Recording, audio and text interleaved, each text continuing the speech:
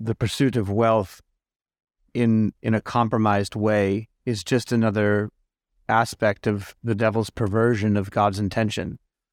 So God's intention is that we would be fruitful people, we would multiply, we would take Eden and spread it throughout the rest of the world. And what the devil does is he perverts.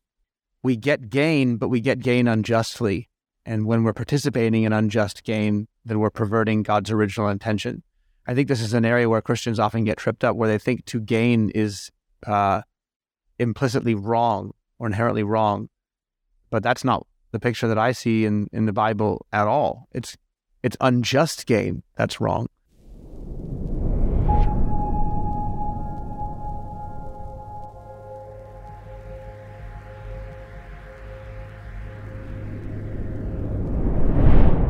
Welcome back, everybody, to the Good Theology Podcast. So good to have you with us today. I'm Jake, and I am here with David Campbell, and we are so pleased that you are tuning in. Before we begin today, let me just take a moment and ask, beg, grovel, ask kindly for you to go over to our YouTube channel and subscribe to our YouTube channel. It helps us a huge deal. Even if you're not a YouTube person, if you don't ever like watching these kinds of things, it would still be hugely helpful. But if you do like YouTube, then we are on YouTube. Just look up Good Theology, and we're putting all kinds of good stuff up on there. And as for all of our episodes so far this year, today is brought to you by Dwell Bible. Since launching in 2018, Dwell's mission has been to help Christians rediscover the ancient practice of listening to Scripture through their beautiful digital experience. Dwell offers more than 20 handpicked voices across 11 translations. Most likely your favorite translation is in there. And now Dwell has built a platform to help pastors and leaders keep people rooted in God's word every day by helping them to listen to Scripture, which is very enriching, by the way. So you can invite your church, if you're a pastor or church leader, you can invite them to participate. There's easy-to-use tools. There's a playlist that you can build out, plans that you can encourage people to participate in. Maybe you want them to go deeper into Sunday's sermon by reflecting upon certain scriptures, all kinds of creative things that you can do to help disciple your church. And right now, Dwell offers a 30-day trial on all new accounts. You can get started by going to dwellbible.com/good or texting GOOD, GOOD, to 39383. So good to have you all with us. David, how are you today? I'm good, thank you. Still in Indiana? Well, I'm in Michigan, in Centerville, Michigan. Oh, I thought you were in Indiana. No, well, I'm in Indiana by night. The church here, Burn Foundation, is right on the border of Michigan, more or less on the border of Michigan, Indiana. So we're staying across the line in Indiana. But the church facility that I'm in, and I'm borrowing one of the pastor's offices here, is in the great state of Michigan. If people do happen to watch any of this on YouTube, they would see your amazing backdrop right now, which consists of a great pastor's library, but some very interesting statues. I see at least one Jesus up there, and then I think there's a superhero flanking him to his right. It's probably my friend Rod's grandchildren, something they've made for him or something like that. Yeah. Yes. So we have a lot to talk about today. Some really, really good stuff. We're finishing up our Incarnation book. And, that's right. I wanted to ask you about a passage in the book of Revelation to finish out our How to Read the Bible segment. So we'll try to get there as well. But before we do that, we got to talk about Sam Smith. Because last Sunday, when we're recording this, it was last Sunday. I think this goes up a week later. There was the Grammys, and Sam Smith. First of all, David, do you know who Sam Smith is? Barely. Did you know who he was before I sent you the article the other day? Probably if you'd said his name, I wouldn't have known who he was. I mean, I barely know who he is. I also am very, not to say you're out of touch, but I am out of touch. I'm definitely out of touch with pop music and probably pop culture as a whole. But he's a pop artist, and he's gone through a few iterations of himself, if you will. I think at first he came out as gay, and now he's a they. He's a they them, I think. Trends. I don't know. He looks like a man to me. I don't mean to be denigrating, but I don't understand. So he had this performance, and he dressed up as the devil, and it was, I guess he's, trying to make Satan look sexy, and had a bunch of, dancers and all that. And I think there was some like women dressed quite, what's the word I'm looking for? Provocatively. Ah, yes, provocatively in a cage. And I guess that it was singing a single that he has. The single is called Unholy. So, no surprises there. And he co-wrote it or co-performed it with a transgender woman. So a man. And again, as much as I disagree with all of this stuff, I'm not trying to make, mean mockery. I just legitimately get confused about these things sometimes. And so the internet blew up. All of the conservative movement in America had a lot to say about it, and rightfully so. It is insane looking and actually revolting. The performance is revolting. And yet it's crazy to me. Like, it actually does baffle me that on a Sunday night at the Grammys, this is what you're going to now expect to watch. Like, I watched the Grammys all the time as a teenager, and it was, probably some risque stuff on there. But I don't think my parents ever had to worry about a pop star dressing up as the devil himself and having some girls dance in a cage, sending a very interesting message about not just sexuality, but maybe even spirituality. I'm not sure. Any thoughts from you? Well, C.S. Lewis, I think, had it right when he said the enemy is at his most powerful when he's disguised. And in a way, I think when it starts to come out into the open, Satan kind of blows his cover.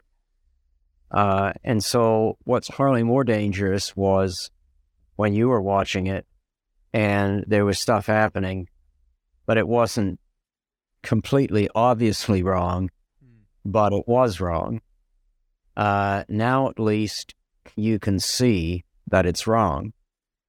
And in one sense, I feel when the enemy comes out into the open, then we know what we're dealing with. And, people have to make a choice.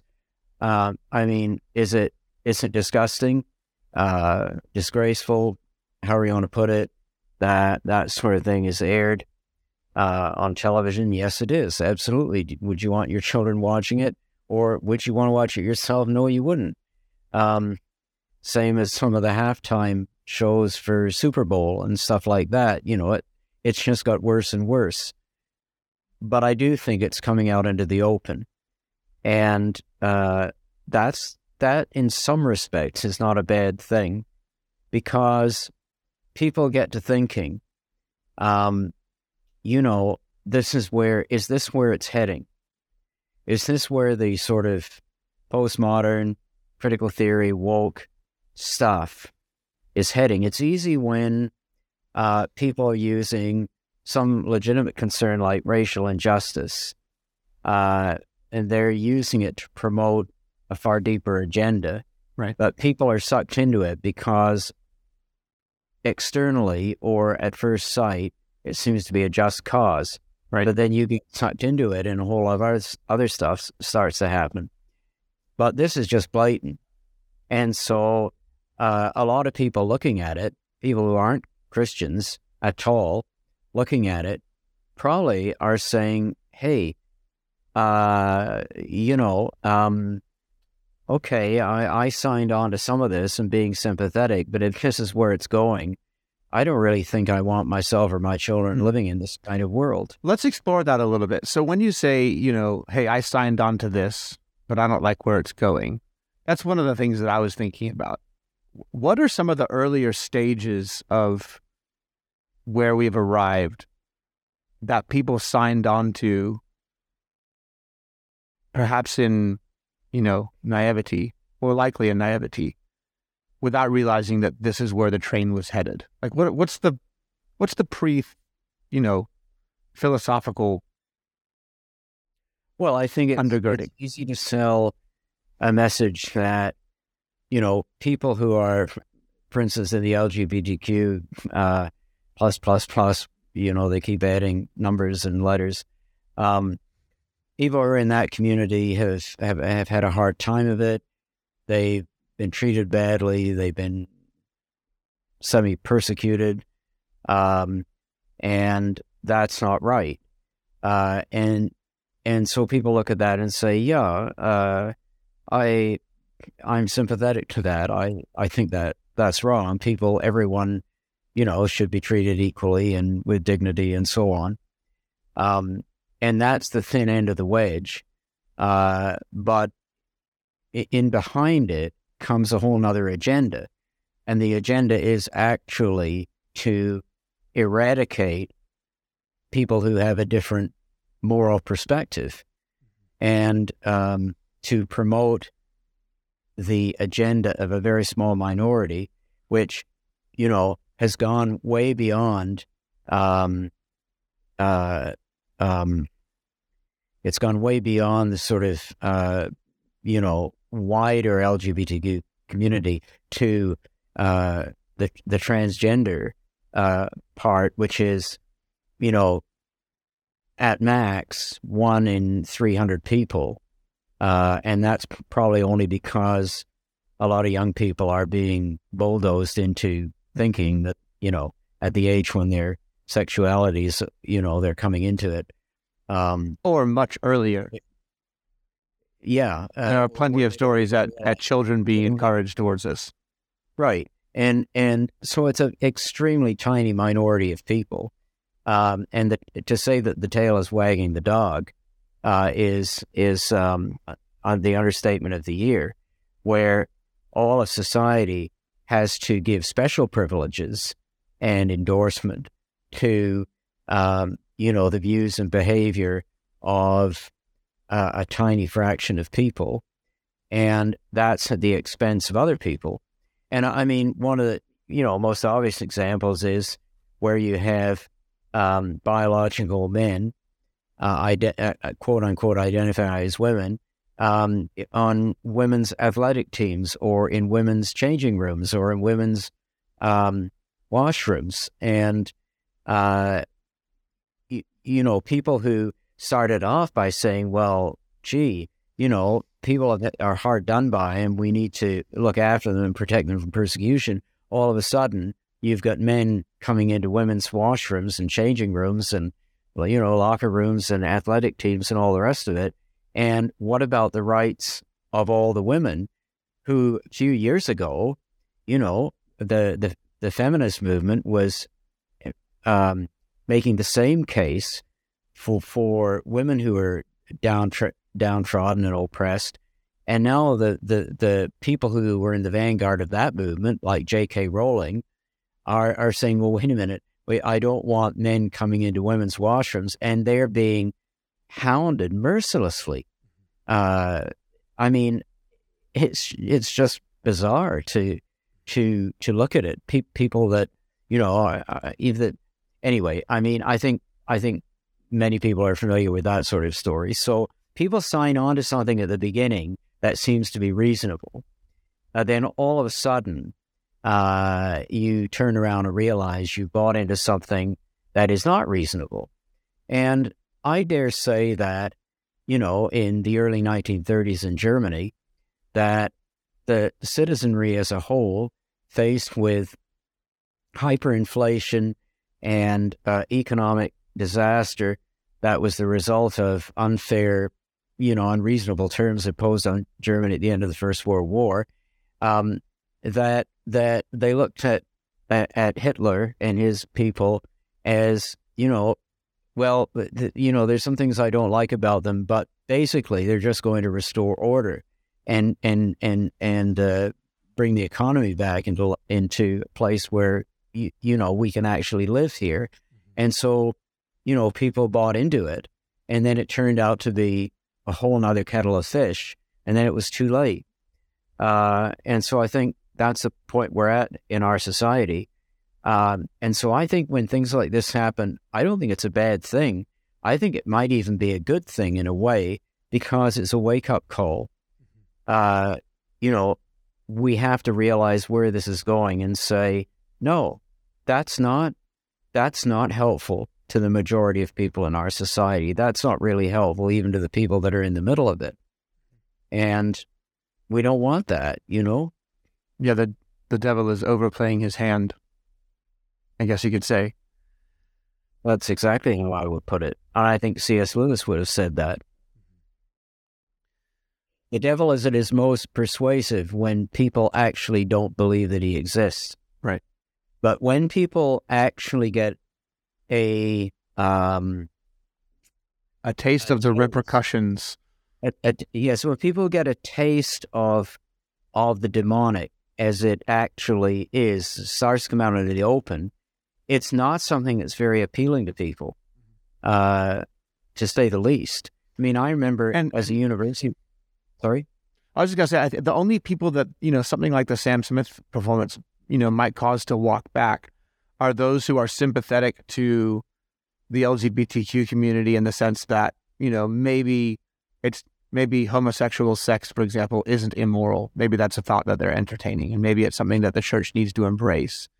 And so perhaps they would look at something like this and begin to reconsider, but I doubt it. So I guess, I can be a bit, well, so when we think about accepting something that seems reasonable, such as, gosh, I don't even know how to say this, but when the message is saying, hey, LGBTQ people are being persecuted, yes, every single just and moral person should say, well, that's wrong. Nobody should be getting persecuted. But it's a very small leap from that to, okay, now we want to promote this, I'll call it an ideology. Others wouldn't probably call it that. But that's a very small leap to go from protection to promotion. And I think what we naively do sometimes is and it's very similar to what the example you used of race-based issues, where every right and just person would say, yes, every person, no matter the color of their skin, doesn't matter what their ethnicity is, should be treated with the utmost dignity, respect, and helped to thrive in society. Society should be set up so that everybody can thrive. But there's a small leap from that to the ideological undergirdings that drive a lot of the movements, that carry these messages. And I think it's the same for the LGBT thing. And I just wonder if we need to be more discerning in terms of what we are willing to accept. Well, yeah, I mean, let's face it, if from our perspective, or from a biblical perspective, if we believe that, for instance, homosexual conduct is out of order, it's out of God's order, then promoting it is going to be, in the end, be promoting something that is going to have a lot of negative results. Right. And, I mean, someone said to me, I'm sorry, I heard a comment on media that, the whole gay marriage thing was a bit of a farce because it was, and this was someone I think within the gay community saying it imposes a value on the gay community that the gay community doesn't exist in the gay community, which is monogamy. right? And so really, it's not necessarily something that many people in the gay community even Are seeking. or are seeking, because they don't aspire to a monogamous relationship. That's just not part of the culture. And I think that's probably true. So you're looking at it and saying this is a dysfunctional culture, where people are, it would be true of heterosexual behavior. If people were sleeping around all the time and there was no faithfulness within marriage, then no one in their right mind would view that as being a positive. That's a negative. It's a negative in terms of the people involved, and it's a negative in terms of society. So there's something in gay culture that is inherently dysfunctional, and does not promote stability and order and mental health even in society, because we know that stable relationships, faithful, stable, monogamous relationships, every single study that has ever been done indicates that people involved in those relationships and their children are in far better mental and emotional state than people that are not in those kind of relationships. So there's a dysfunction there. So on the one hand, we can say we don't want persecution. We don't want people to be treated badly because they're lesbian, gay, whatever. But on the other hand, we still look at it and say, but that culture is dysfunctional. There's something in it that's not working. And I think that the whole push toward the transgender, where the focus on transgender has eclipsed the traditional, even gay and lesbian. So there's a battle going on. I've read it described as a civil war within the LGBTQ community between the trans people and the gay and lesbian, so traditional, so to speak, gay and lesbian, who are about 90% or 95% of the community. But the trans people are, saying, you're persecuting us. And of course, the logic of critical theory is the people that are persecuted need to be given all the power to kind of fight back. And so that's why we're seeing some of the stuff happening, and it's all being taken to an extreme. It's not good enough anymore just for the media to promote, gay or lesbian relationships. Now that's not enough. It has to be transgender realities that are being portrayed. And now the fluidity of something like human identity is destructive. And when we make that fluid, it is our own destruction. It's psychologically destructive. And the Christian has to accept that. So some of the things that you're saying might sound strong on the surface, to say that the culture is dysfunctional. But the Christian has to accept that on the basis of the reality of how we are sinners. And sin is always dysfunctional, and it breeds dysfunction. And I think that the dysfunctional nature of the LGBT... You don't have to be a Christian to recognize that. Ask any psychologist or psychiatrist, and they'll refer you to the studies, the levels of mental health and depression, all the rest of it, in the LGBTQ community. And the woke ones will tell you it's because that they're not affirmed enough, right? But it isn't changing. Even now, for decades where they have been affirmed, it's not. There hasn't been any change in the same reason that imposing the idea of monogamy through allowing gay marriage is ultimately, I don't think it's going to change the actual sexual behavior within that community. No, of course it won't. On the margins, maybe, but nothing more than that. But not deeply. And you're right. It is being sexual immorality in general is affirmed at the highest level of society. I mean, both politically speaking and in pop culture. We see that in the Sam Smith performance, and the thousands and thousands of people who applaud it.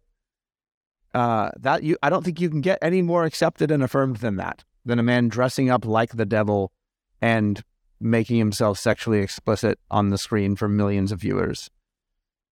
And yet still there is the rally cry for liberating the oppressed. And it's like, it's the only oppression you're experiencing is the oppression of sin. And it's ruinous. With people just down the road from where you live in a place starting with H, we hope that there's a small group of people that are promoting an agenda, and it's propaganda. That's what it is. It's trying to persuade people that something is true that isn't true.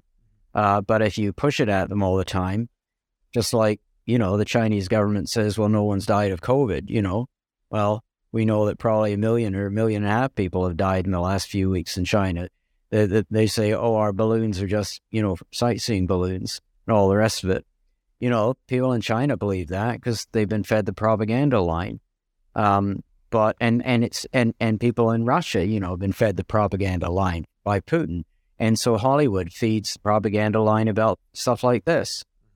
And definitely it's an echo chamber for sure. But the sad thing is that they have access to the airwaves, although I'd like to point out that over the last 10 years or so, the audience levels for all of these award ceremonies from the Oscars on down have just been decimated, like they're a fraction of what they were, partly because this is not why people tune in. No. That type of thing. Exactly. They're not interested. And yet it seems like they are absolutely intent on keeping going, on pushing the envelope further and further. But my feeling is that as dysfunctional as sexual immorality is in any community, if you go even a layer deeper, it's bred from the dysfunction of how we view identity in general. It's been a while since we've brought up Rousseau on this podcast, but I think this is a good moment to bring up that age-old quote of "Man is born free, and everywhere he is in chains." And the socio-political philosophy that follows from the idea that man is born a free individual, and therefore society is really the oppressive structure that holds him down. Morals, religion, these things are oppressive structures that hold the individual down, that oppress them.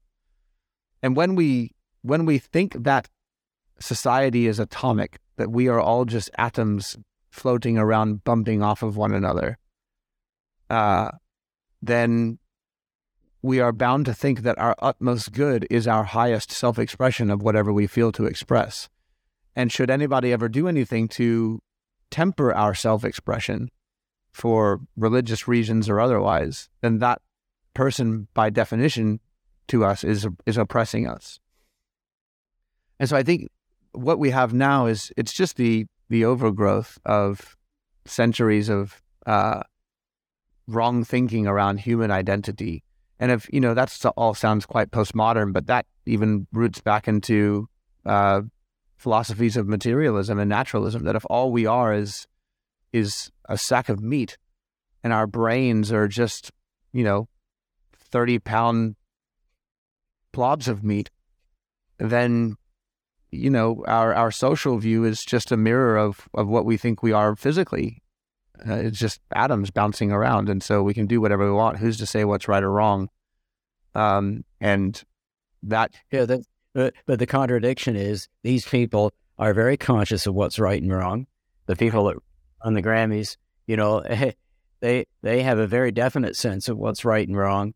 I mean, at least as Christians, we have a reason to believe in right and wrong. Well, right and wrong gets redefined to liberation and oppression. So if you are oppressing, you're wrong. If you're liberating, you're right. They don't have a rational basis for affirming the identity of right and wrong Of course not. or anything else, because all we are is a bunch of atoms, you pointed out. Then there's no such thing as morality. And that's the fundamental criticism of, it's what led people like Camus and Sartre to an existentialist position where, they just couldn't take the stress anymore. I'm not familiar with those names. Can you educate me on that? Well, Albert Camus and Jean-Paul Sartre were the French existentialist philosophers who got disillusioned with socialism, and they thought socialism was sort of the be-all and end-all until the Russians invaded Czechoslovakia and so on, but they had to look at their own philosophy, which is materialistic, and there's no such thing as right and wrong, good or evil, and it led them eventually, even the things they believed in, they got disillusioned with, and it was a philosophy of despair. And that's what led to people like Derrida and so on, who are the postmodernists. They were the people that tried to pick up the pieces after people like Jean-Paul Sartre and Albert Camus gave up on trying to find meaning and basically said, well, you just have to live day by day and find some meaning in who you are or whatever, even though there's nothing ultimately out there. It's very despairing, but what the postmodernists did was they reintroduced a whole value structure from Karl Marx and going back even beyond that to Hegel, the German philosopher who lived several hundred years ago. And they reintroduced a whole system of values that it doesn't cohere with on the one hand they're saying we're just a collection of atoms, there's no meaning to life, but on the other hand they're saying there's a whole set of values whereby the people that are at the bottom of the heap have to be liberated and treated better, and it's Marxist class warfare taken to an extreme. And you see, people say, well, where did Marx get it from? Where did Marx get his idea of a socialist utopia from? Well, he got it. He was a Jew, and he got it from the end of the book of Isaiah, where it talks about the lion lying down with the lamb. And Marx, although he didn't believe in God, nevertheless, he saw that as a utopian vision and felt that it could be realized by secular means, even though his philosophy of dialectical materialism didn't allow for any sense of meaning in life or any sense of right and wrong or what was good or what was evil. He simply borrowed from the Old Testament. And that's what these people do. They have to borrow from something outside of their worldview to make their worldview work. Right. And generally, they borrow some set of good versus evil, a grid out there they borrow from somewhere. They borrow the idea of good and evil, basically from the Christian civilization that they're trying to destroy. And then redefine it. They borrow it and then redefine it, even though they're self-contradictory. It doesn't fit with their own philosophy. And that's the thing that, ultimately brings these systems to destruction. Well, it all comes down to origins, right? So Marx's origin of humanity is that we are all fundamentally economic beings, and oppression is kind of just built into the way that we relate. I'm sure I'm, overly simplifying that. But at the bottom, Marx built Hegel is the source of it all, and he said that history moves forward by a process of thesis, antithesis, and synthesis. Right. That's the dialectic, right? The back and forth, and gradually everything's moving upward and upward. And that was very popular in liberalism in 19th century England in particular, where people believed that in the liberal idea of progress, everything's moving ahead and getting better and better. And of course, Darwin borrowed that, and it was the basis for his theory of evolution. It was a philosophical point of view that Darwin built on. The thesis, antithesis, synthesis simply worked itself out in random mutation and natural selection. Right. Marx and the synthesis being the survival of the fittest. Right. Marx took Hegel's idea of the dialectic of the progress of human history, but he took the spiritual side of it. Was Hegel still believed in the divine?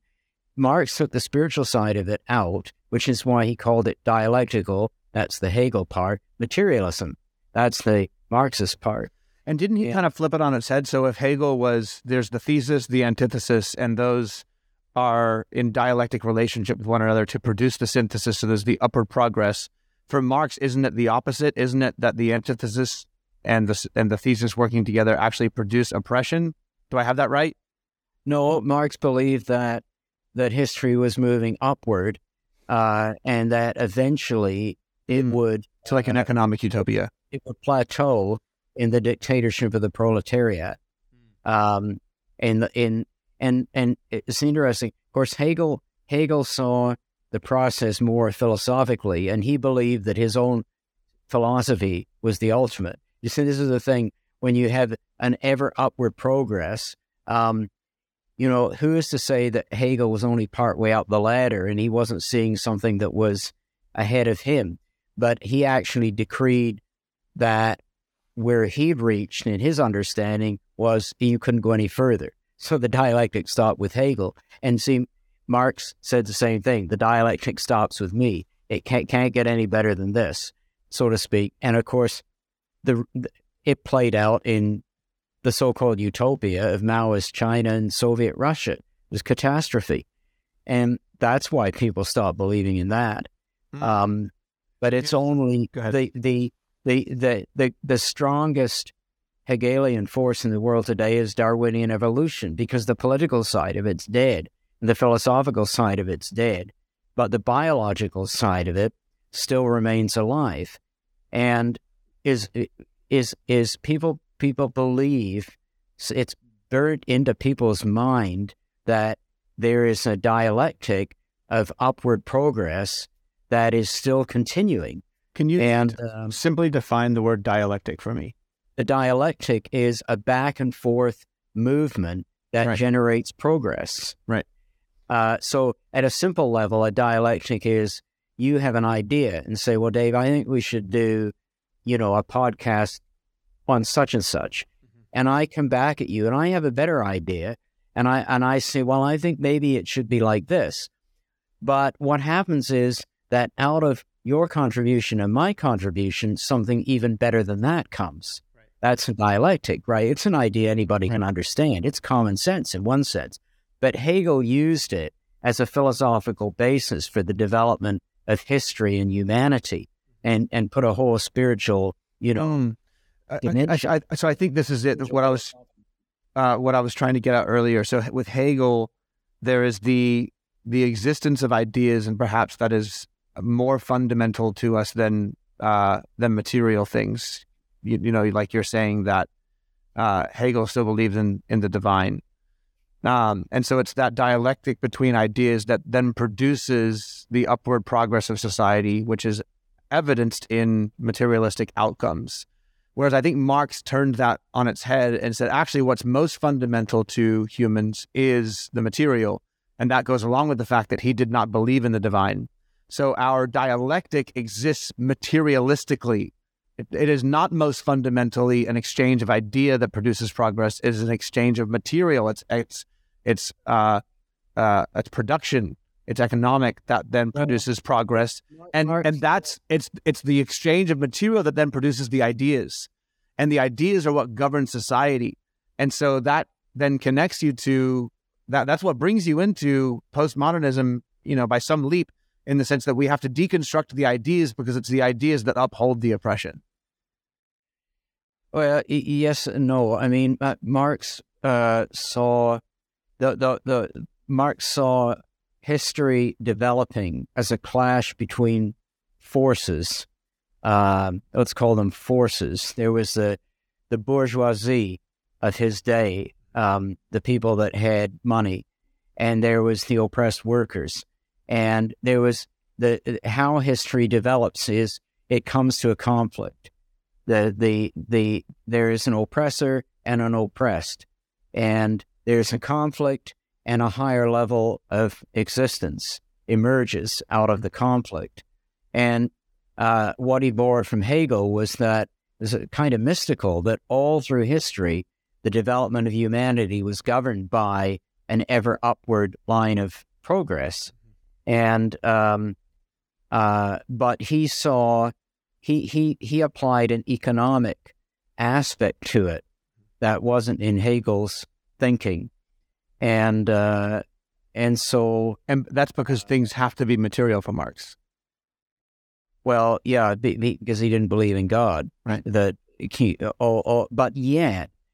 because he was influenced by Hegel, he still believed in this mystical development of history. That's a self-contradiction in Marxism.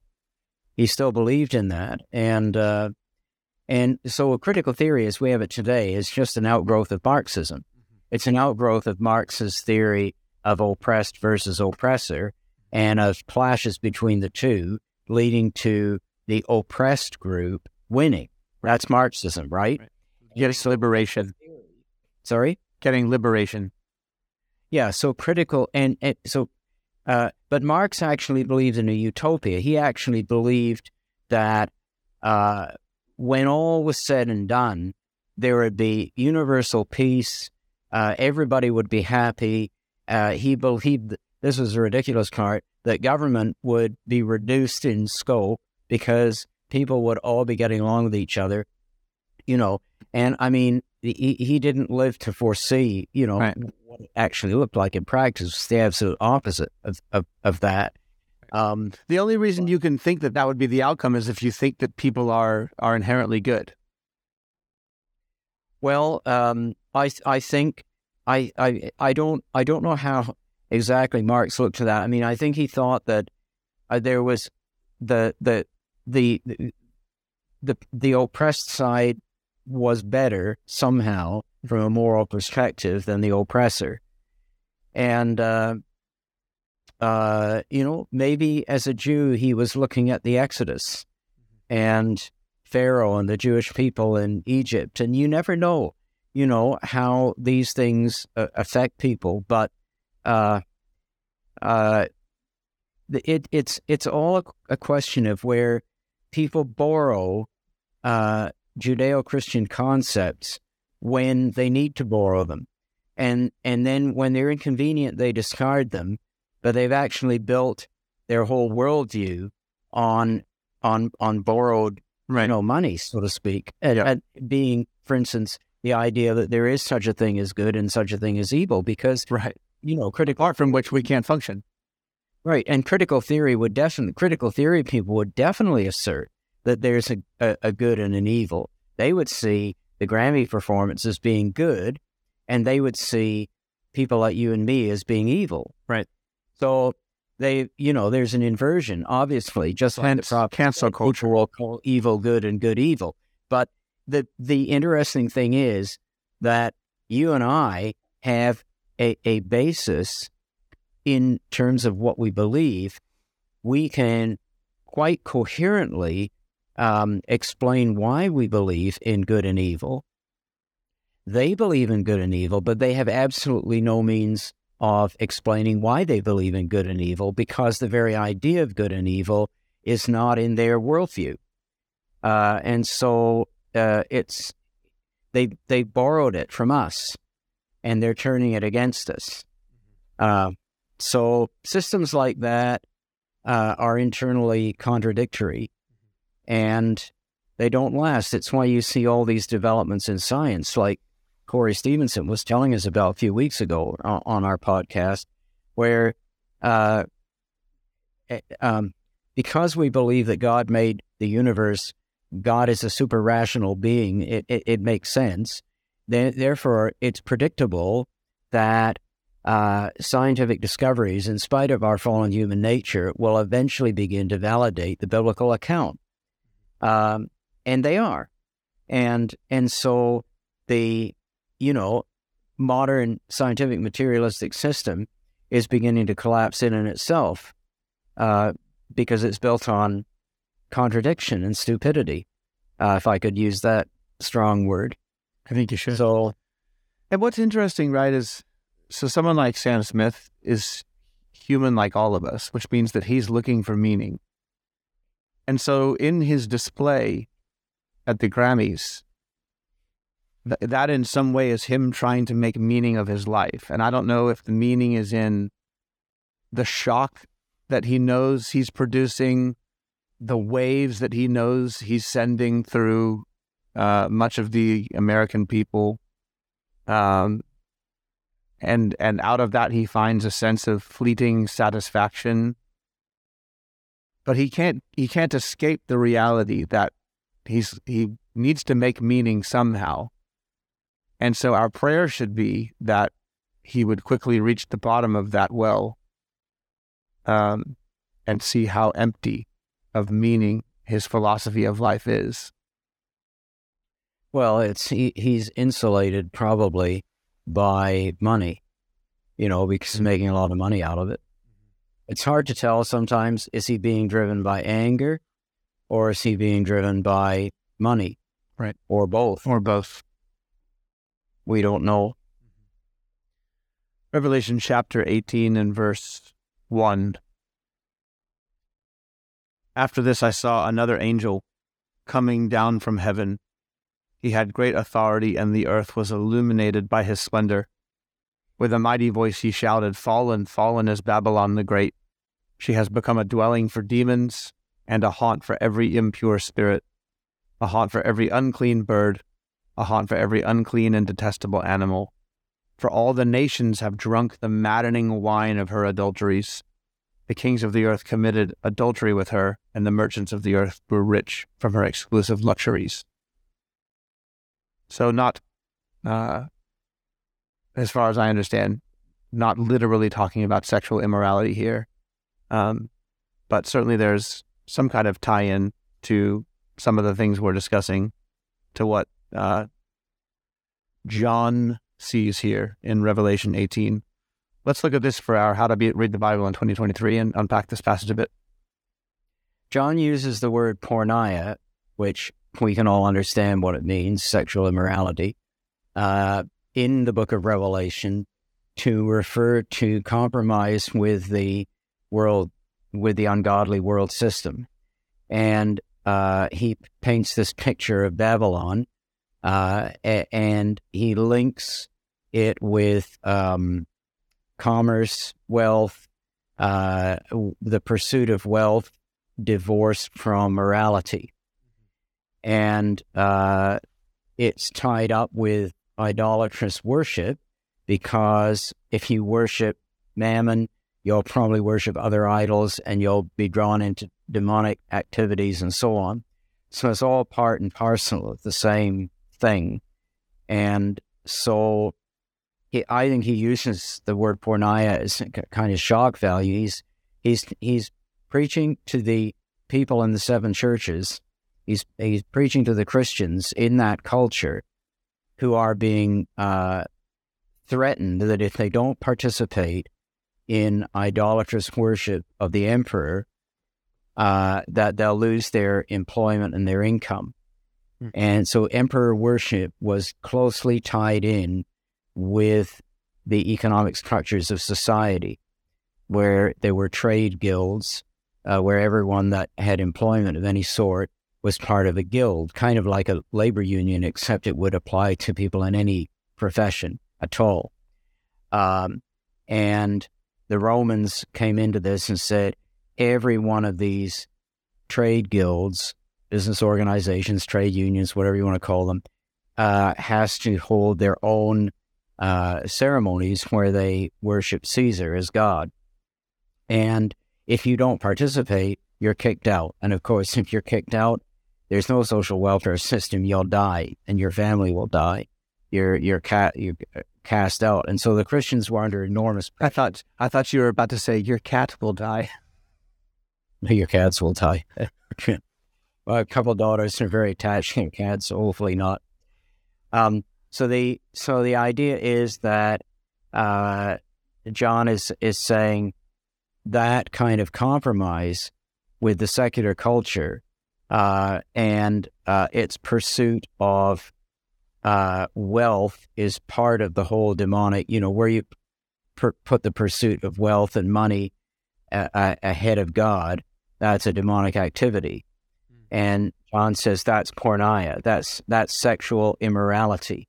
And the idea is because Babylon, which is the world system, is portrayed as a prostitute, and you're engaging in illicit relations with the prostitute when you're participating in an ungodly economic system. Right. That's what it's saying. Interesting, to think about it. The pursuit of wealth in a compromised way is just another aspect of the devil's perversion of God's intention. So God's intention is that we would be fruitful people, we would multiply, we would take Eden and spread it throughout the rest of the world. That's the original intention in Genesis. And what the devil does is he perverts. And so now we get gain, but we get gain unjustly.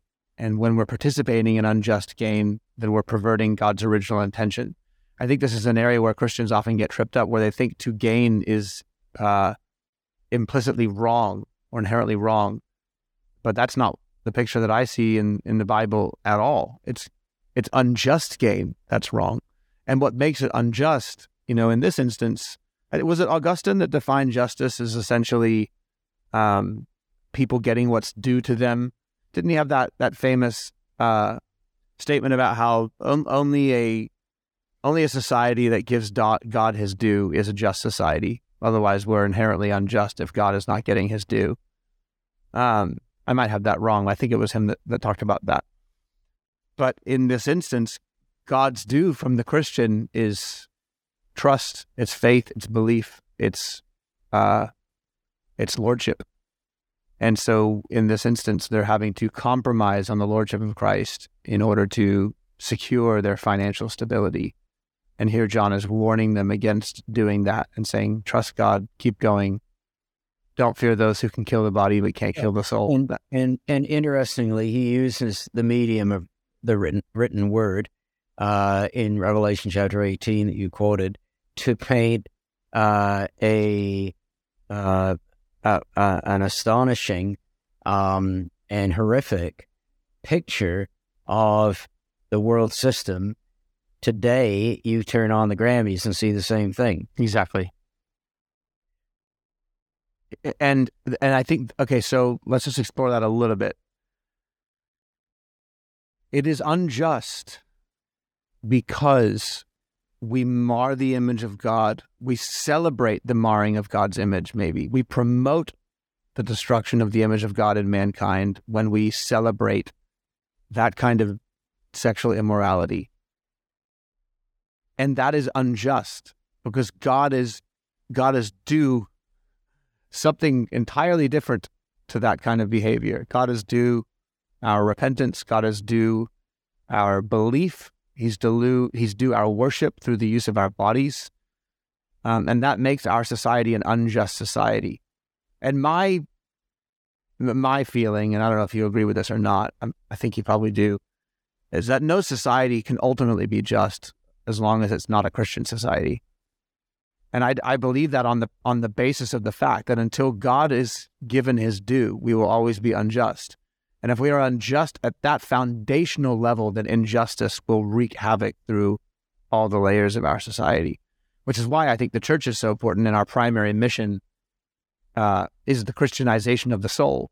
It's the reaching of the lost and the making of disciples so that people learn to give God what is due unto him in Christ Jesus. And so we look at that display at the Grammys, and it's an awful display of injustice against God and against our fellow man. And we are, what John says here, we are drunk with the wine of Babylon's adultery, all in the name of financial gain or really power is what I would put it down to. That's the ironic thing about the postmodernists is they say everything's about power, and in fact, what they are after is power. Absolutely. It's a good transition into, I guess just to summarize how to read the Bible. How to Read the Bible, Revelation Edition, by David's book, Mystery Explained, and the book that he co-authored with G.K. Beale as well, which is called Revelation, a shorter commentary, but there's nothing short about it. It's very long. I think I've read G.K. Beale's lengthier one as well. I think I've read all three. I went through a strong revelation phase a couple years ago where I just plowed through all of those. Well, okay, you deserve the prize. It was easy. I loved every second of it. So let's talk about this book. So we're finishing up our conversations around the incarnation of God by John C. Clarke and Marcus Peter Johnson. Highly recommend people grab a hold of this book, and also Marcus Peter Johnson's predecessor to it called One with Christ. So helpful and so beautiful. And perfectly, they close out the book with a chapter on the meaning of marriage and sex, and even reproduction, having babies. And so we want to talk about that because remember, the whole theme of this book is that all meaning is found in Christ. So we know God in Christ, and we know what it is to be human in Christ because Jesus Christ is God incarnate. I'm trying to recall their great definition at the beginning of the book of the incarnation, that God, without ever ceasing to be what he is or who he is, became what he was not, human, in order to reconcile humanity unto himself. And so in the incarnation, what these authors are positing is that we actually have a theological meaning of marriage and sex and sexuality. And so that's what we want to talk about today. Now they ground it in they ground it in Genesis. So if we're going to understand sex, sexuality, marriage, then we have to understand what it means to be made in God's image. That's where they begin. And what they put forward is that most fundamentally to be made in God's image is to be made male and female. Let us make man in our image. So God made us male and female. And the argument that they're making there is that we can't image God alone. You can't image God just as Adam. You can't image God with two Adams. You can't image God with one Eve or two Eve. You have to image God as Adam and Eve. And the imaging there is the triune imaging. It's the fact that there is unity and distinction. So God the Father is co-eternal with the Son and the Holy Spirit. They are distinct from one another, but also unified completely with one another as well. And so in that nature, that triune nature of God, we have his image in mankind who are also unified, one flesh in marriage, and also distinct male and female. Am I getting that right? Is that kind of what foundation you took away? Yep, absolutely.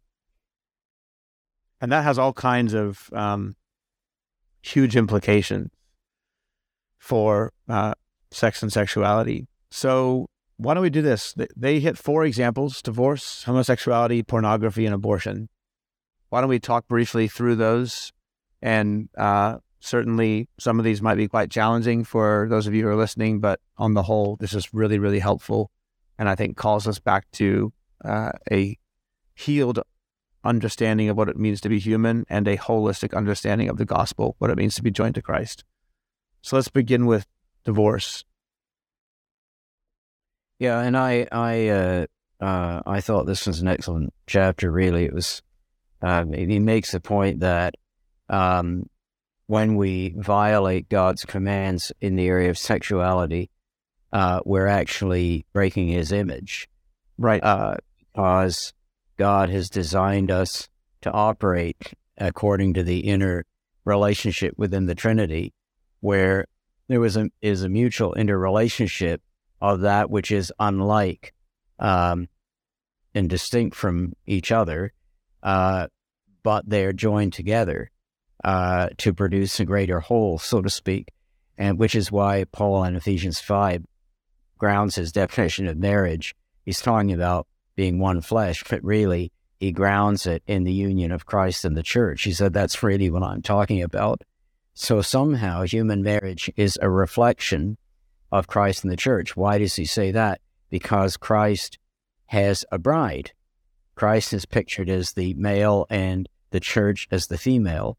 And there's only wholeness when Christ marries the church, which is why the Bible ends in a wedding feast. Exactly. And I think, so therefore, that where we see, I just say this, where we see distortions, whether it be in the area of, let's say, divorce, where we're taking apart what God's put together, or homosexuality, where we're putting together what God's means to be apart, we're violating something in the image of God. It's out of order.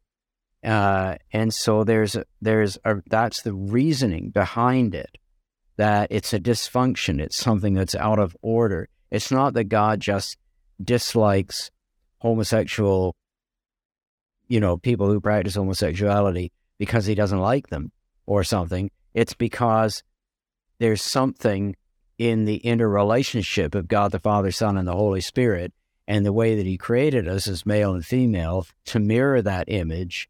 That's really, really important, and that only comes to fulfillment, functionality, peace, prosperity, blessing, whatever, when it works the way God intended it to work, which is one of the reasons why earlier I pointed out that monogamy is fairly rare in the gay and lesbian world, and therefore there is that much less stability of relationships, and there isn't the existence of family in the same way, and so on. It's a loss of the image of God. It's a dysfunction. Mm-hmm. Yeah, it might be even something worse when you consider what it takes to put a family together without a biological mother and father. What the cost is there. But I find I find this absolutely stunning. This picture of God making man in his image, and therefore he makes them male and female, so that there's the unity and the distinctness. And then Christ comes as God incarnate to reconstitute the image of God, to recover and redeem what it means to be human, and to rightly image God.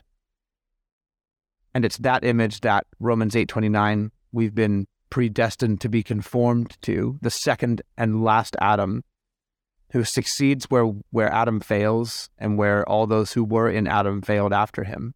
Christ succeeds there, and he is re-imaging where Adam and Eve failed to image. And in that re-imaging is the same union of Adam and Eve, and it's Christ and his church. So that in order for us to be conformed into the image of the Son, that involves the unity, the marriage of Jesus and his church. And that's just as the original image of God had to be Adam and Eve, so also the new created image of God is Jesus and his church. And that's why the Old Testament says God hates divorce, because divorce is a breaking apart of the unity of man and woman that mirrors the unity of the Father, the Son, and the Holy Spirit. And so God designed the man and the woman to be together, and what drives them apart is something that is displeasing to God. Yes. Yes. Now, even Jesus makes allowances for the fact that divorce may be permissible in certain circumstances, but it's never seen. Just as God would have been just in divorcing Israel. Well, that's true. That's the thought that came to in our in our society, divorce is often the first option, not the last option. Exactly. When you, a divorce often happens because, not all the time, it often happens because two selfish people went into marriage with straws, both trying to suck out of each other's cup. And when both cups emptied out, then there was nothing in it for either of them, and they split. Instead of which, Christian marriage is based on the idea of what you bring into the marriage, not what you're going to take out of it. And we stick our straws in the eternal well of God, the Holy Spirit, and His grace, and bring the grace of God into our marriages, which is why they last longer. Yes, and just as God was endlessly merciful with Israel, so also we are to bring that same quality into our marriages as well. As you say, in our culture, divorce is oftentimes the first option for people, and we've made it so easy for people to get divorced in recent decades. But we should hold on to the fact that our marriages reflect the image of God in a way that's almost impossible to adequately describe. And they make a good point here, because obviously this is the moment where single people go, well, what about me? And they make this great statement. They say the fact that a human has being is predicated upon the existence of two others joined as one. In other words, everybody has a mom and a dad. Thus, any given human being requires two others in such a way that human existence is necessarily and fundamentally tripersonal. So in essence, once the ball got rolling with Adam and Eve, there's always, from that point on, been the reality of tripersonal identity. And so we're imaging God. But this notion that God He is the first indwelling person in His union between the Father, the Son, and the Holy Spirit, and that being the basis for how we understand humanity. You can't go further back than that in trying to get a grasp on your identity. It doesn't go deeper, and it certainly flies in the face of something like man is born free and everywhere he is in chains. Well, man is not born free. Man is born bound to his mom and dad, or her mom and dad. We are born accountable, and that is not evil. That is reflecting God's image. And so, in a very real sense, we are interconnected and interrelated with one another. And the sooner we accept that, the sooner our societies can start to be put in right order. So divorce is a marring of that. And it's a very painful one. And I know that there are probably dozens and dozens of people who listen to this podcast that have undergone divorce. But I would just encourage the church at this stage to strongly consider the implications of what it means to take marriage so lightly that divorce is such an easy option. And I'm not saying that most Christians think that way. In fact, most don't. And even those who have experienced divorce have experienced it through lots of turmoil and lots of pain. T.F. Torrance says this. He says, if Christian marriage is meant to reflect the union between Christ and the church, how can the church tolerate divorce? What would divorce mean but that Christ can and may cut off his church, that he holds on to us only so far as we prove faithful?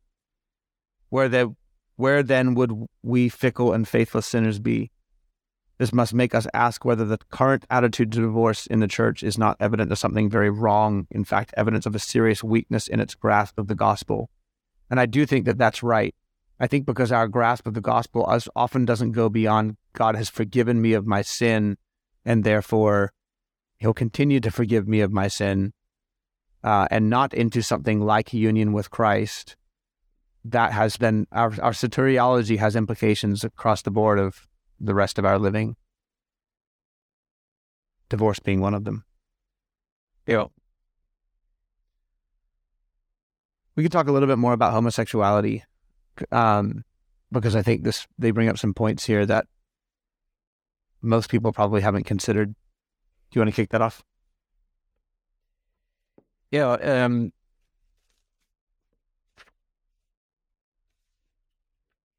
I mean, in Genesis, God says male and female, he created them. He made them in the image of God.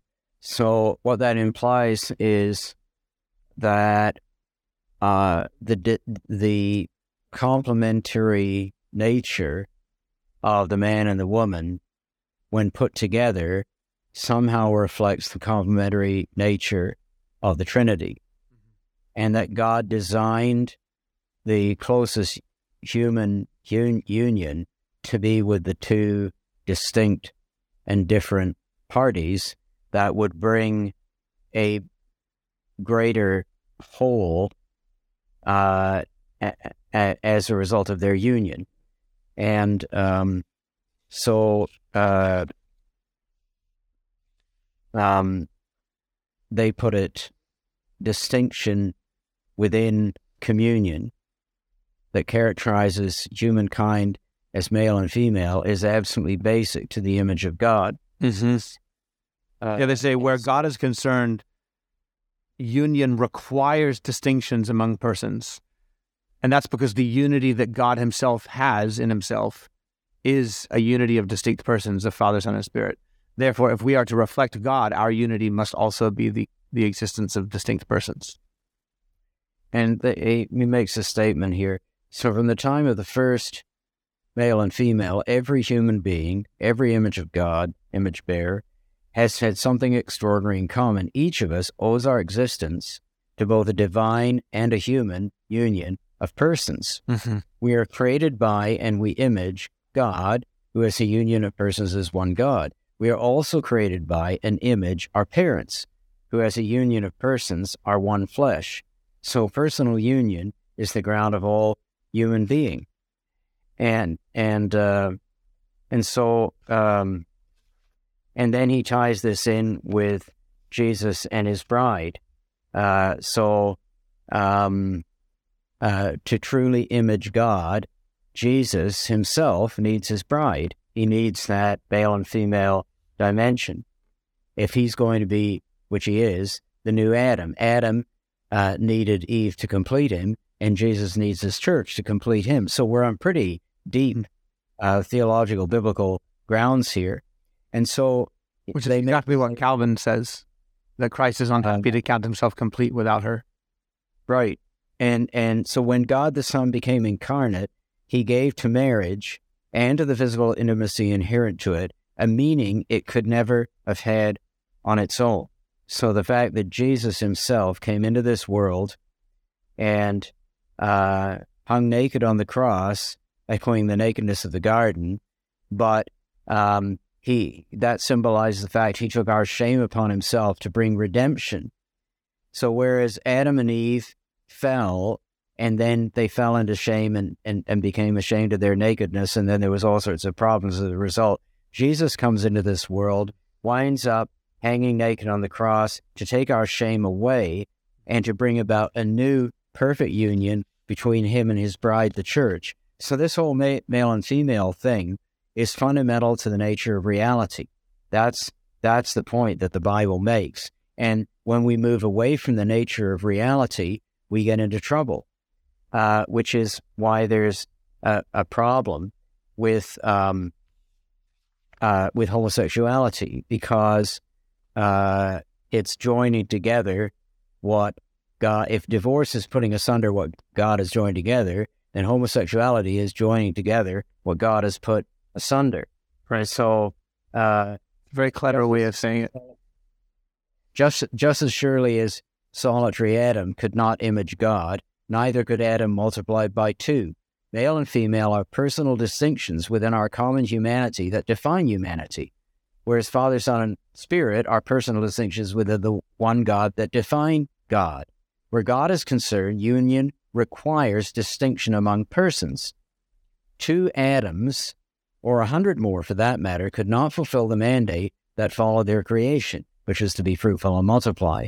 So that the image, the reasons why it is not good for Adam to be joined to another Adam are, number one, that the image of God requires the male and the female, and in doing so mirrors the Trinity.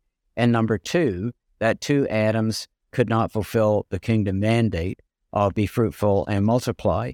So that homosexual conduct, as the Apostle Paul pointed out in Romans chapter 1, is a dysfunction of the creation that God made, and it's what did you say? The exchange of truth for a lie. The exchange of truth for a lie, and so they go on to connect that about idol worship and how in homosexual union we are turned in on ourselves in same gender sex. Yeah, and that is nothing less than the worship of self, which is why Paul connects homosexuality to idolatry in Romans chapter 1. Which is, but by the way that Charles Cranfield interprets it in his Romans commentary, and which I think, he wrote before a lot of the current stuff was going on. So, what they're trying to say is interesting and profound in that sometimes Christians are portrayed as condemning homosexual conduct for no particular reason, just because, it violates an ancient Near Eastern code of ethics or something like that. Yet the curious thing is that the same, across human cultures of all ages, there have been very, very few cultures that promoted homosexual conduct or regarded it as anything other than a dysfunction or even a deviance. And that's true in most parts of the world today, still. And so you have to wonder why, that is the case. Why it is that there's something instinctive in human nature that turns against that, because if it's linked to the fact that it's a violation of how God actually made us in the first place, that he didn't intend for us to be that way, it would explain why, there is a resistance to homosexual conduct, and has been through all ages of history, with very few exceptions, one of which was certain parts of ancient Greece. I think in the upper classes of ancient Greece, but the exception proves the rule. Virtually nowhere else ever has that been the case until our modern day. And so he grounds it in the nature of how God created humanity. And in that case, homosexuality is a product of the fall. And I think it's really important to say something here, which is that there are all sorts of people who are affected by the fall. We're all affected by the fall in different ways, and including physical disability, for instance, or there's a whole range of ways in which all of us are affected.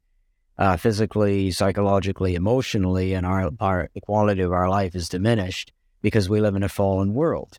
And so someone who is, is homosexual, it's just another example of one of the many ways in which our whole society, our whole humanity has become victim of a dysfunction.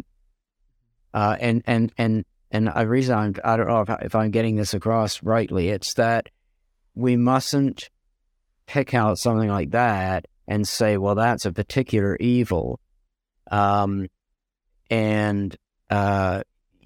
is worse than other evils.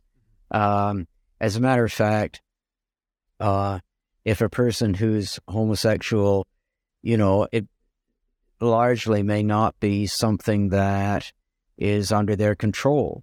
And so it's not as if, they went out and decided to murder someone or rob the bank or made a conscious moral decision. It's just part of who they are, which is one of the reasons why we have to be extremely compassionate and why we have to not identify people as homosexuals, but we can identify people who have, for instance, same-sex attraction issues.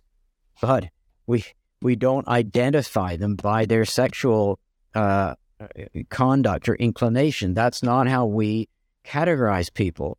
They're a son or a daughter of God dealing with a dysfunction, just like all of us deal with various dysfunctions. I don't think any away from the book now, but I think some of these things need to be said. Well, I don't think that anybody should be identified by whatever dysfunction or sin they experience as a result of the fall. I think we should be identified as those who are in Christ. And I think that the encouragement to those who have struggled with sexual immorality is that Christ, and because of Christ and his church, Jesus is our right sexual response in imaging God.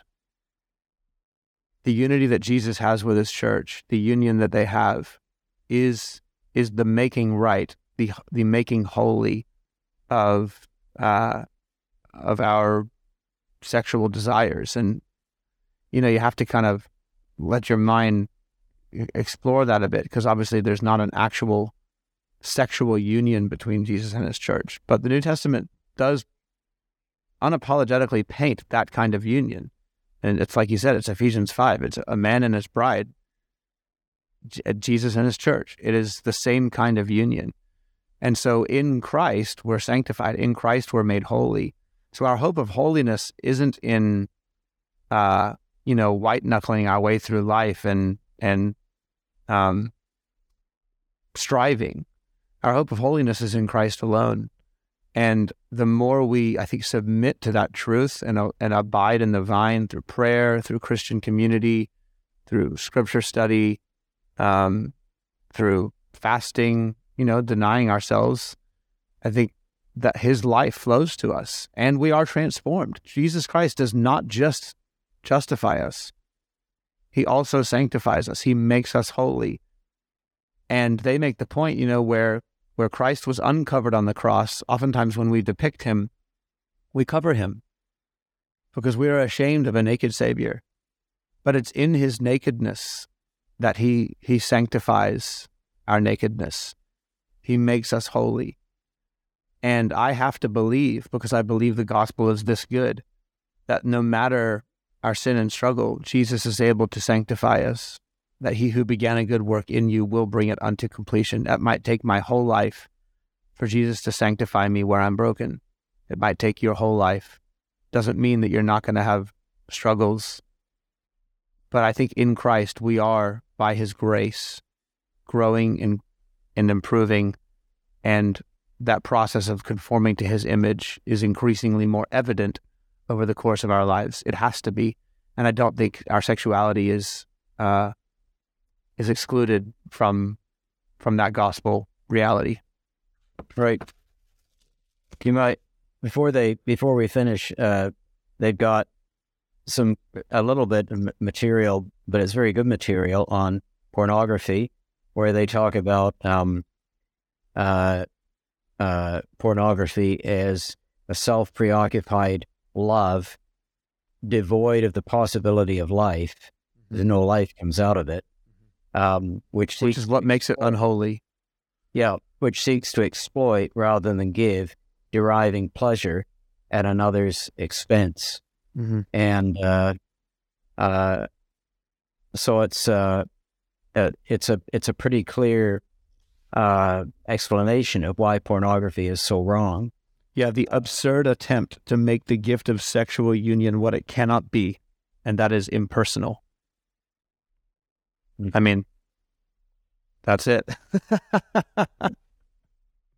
It substitutes the holy images of God for impersonal images on a screen. Self-giving love is substituted for self-involved lust. life-giving communion is substituted for life-sapping masturbation. There's a heavy word. And the beauty and fulfillment of personal union is substituted for by the shame and regret personal preoccupation. And then finally, they tackle abortion, where they talk about the original kingdom mandate, be fruitful and multiply and fill the earth, which was given by God as we were to reflect God's own life-giving interpersonal love within the Trinity, which is why abortion is so wrong, apart from being murder. And that... because out of God's life-giving love in the Trinity comes creation.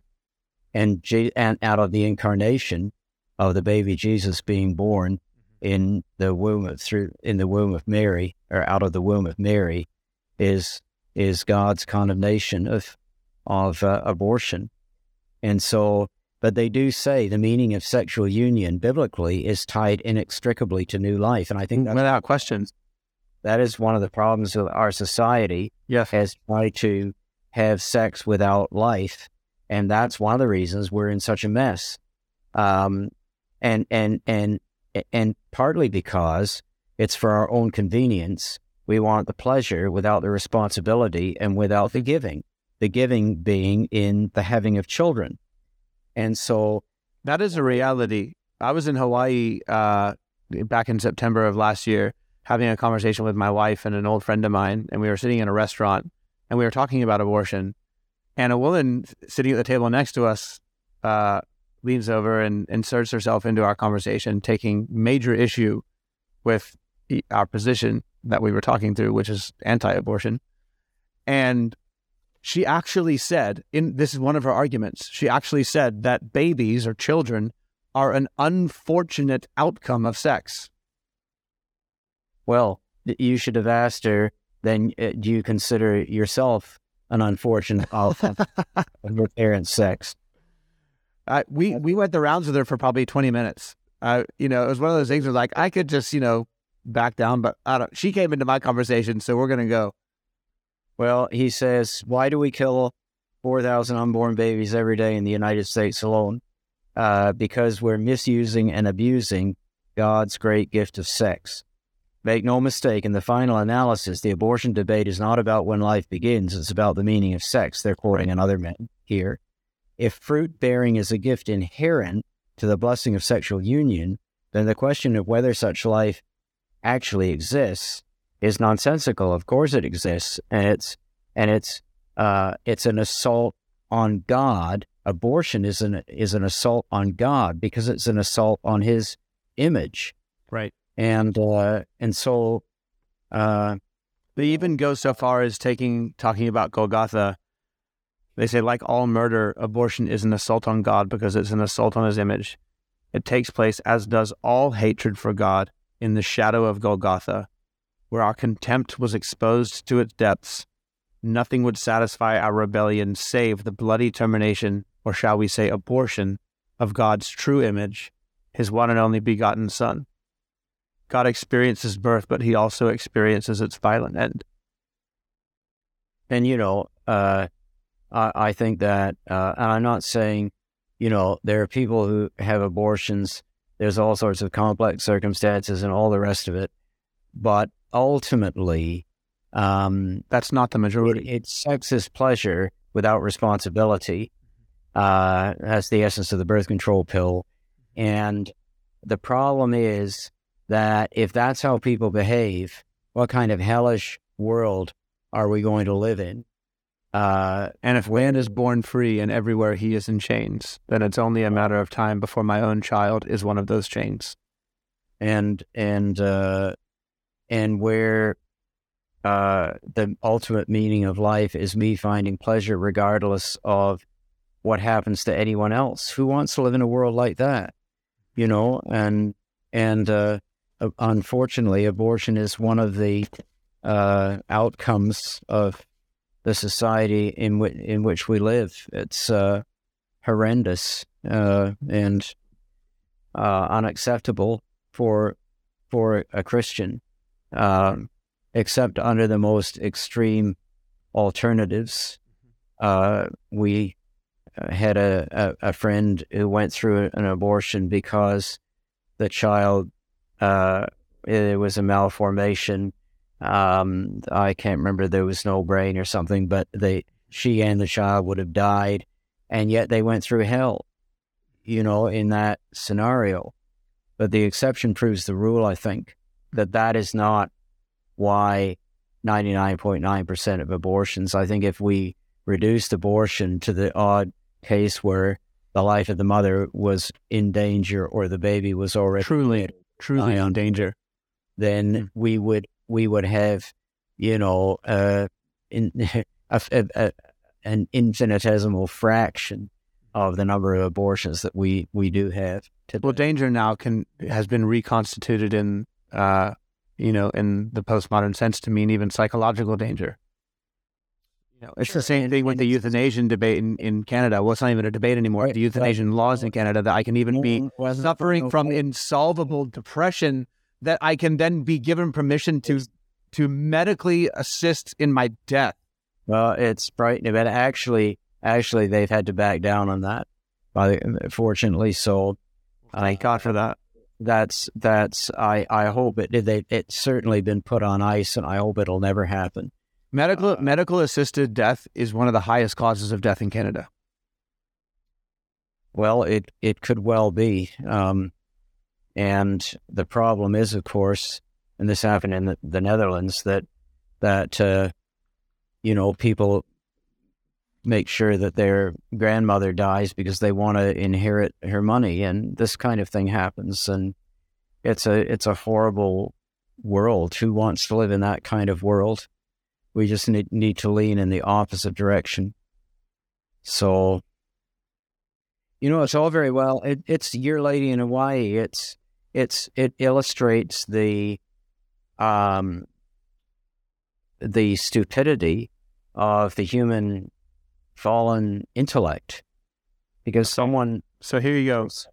Sorry, this is straight from your government's website, justice.gc.ca. As of March 17th, 2021, persons who wish to receive MAID, which is an acronym for Medical Assistance in Dying, must satisfy the following eligibility criteria. Number 1, be 18 years of age or older and have decision-making capacity. Number 2, be eligible for publicly funded healthcare services. Number 3, make a voluntary request that is not the result of external pressure. Give informed consent, number 4, to receive MAID, meaning that the person has consented to receiving MAID after they have received all information needed to make the decision. Have a serious and incurable illness, disease, or disability, in parentheses, excluding a mental illness until March 17th, 2023. Right. So as of March 17th, 2023. That legislation has been tabled. So that is... Have enduring and intolerable physical or psychological suffering that cannot be alleviated under the conditions the person considers acceptable. Yeah, well, too many mental health associations and psychologists and psychiatrists said, wait a minute, this isn't going to work. So I just, by the grace of God, and hopefully that will never happen, but it's been put on ice, I can assure you of that, as of about, 2 or 3 weeks ago. I think the whole thing should be walked back entirely. I feel fundamentally have issue with it. Yeah, so do I. So let's end on a positive note, that in Christ, the church is reestablished and reoriented as male and female in the image of God, given freedom in repentance and forgiveness to experience marital and sexual holiness. In the mystery of Christ and his church, one flesh forevermore, marriage and sex become holy signs, redeemed and fulfilled. Male and female, God has created us, Christ and bride. He has recreated us. I want to thank John C. Clarke and Marcus Peter Johnson for this wonderful book. We have so enjoyed going through it. Can't encourage people to read it enough. They will get so much out of it. And before everyone goes, just one quick reminder, especially if you're a church leader, to hop on your phone, computer, iPad, and go to dwellbible.com/good or text the word good to 39383 and check out how our partner Dwell can help your church engage with God's word. We love you guys. Thank you so much for listening. This has been a wonderful discussion. Thank you, David, for your time as always. and we will see you next week.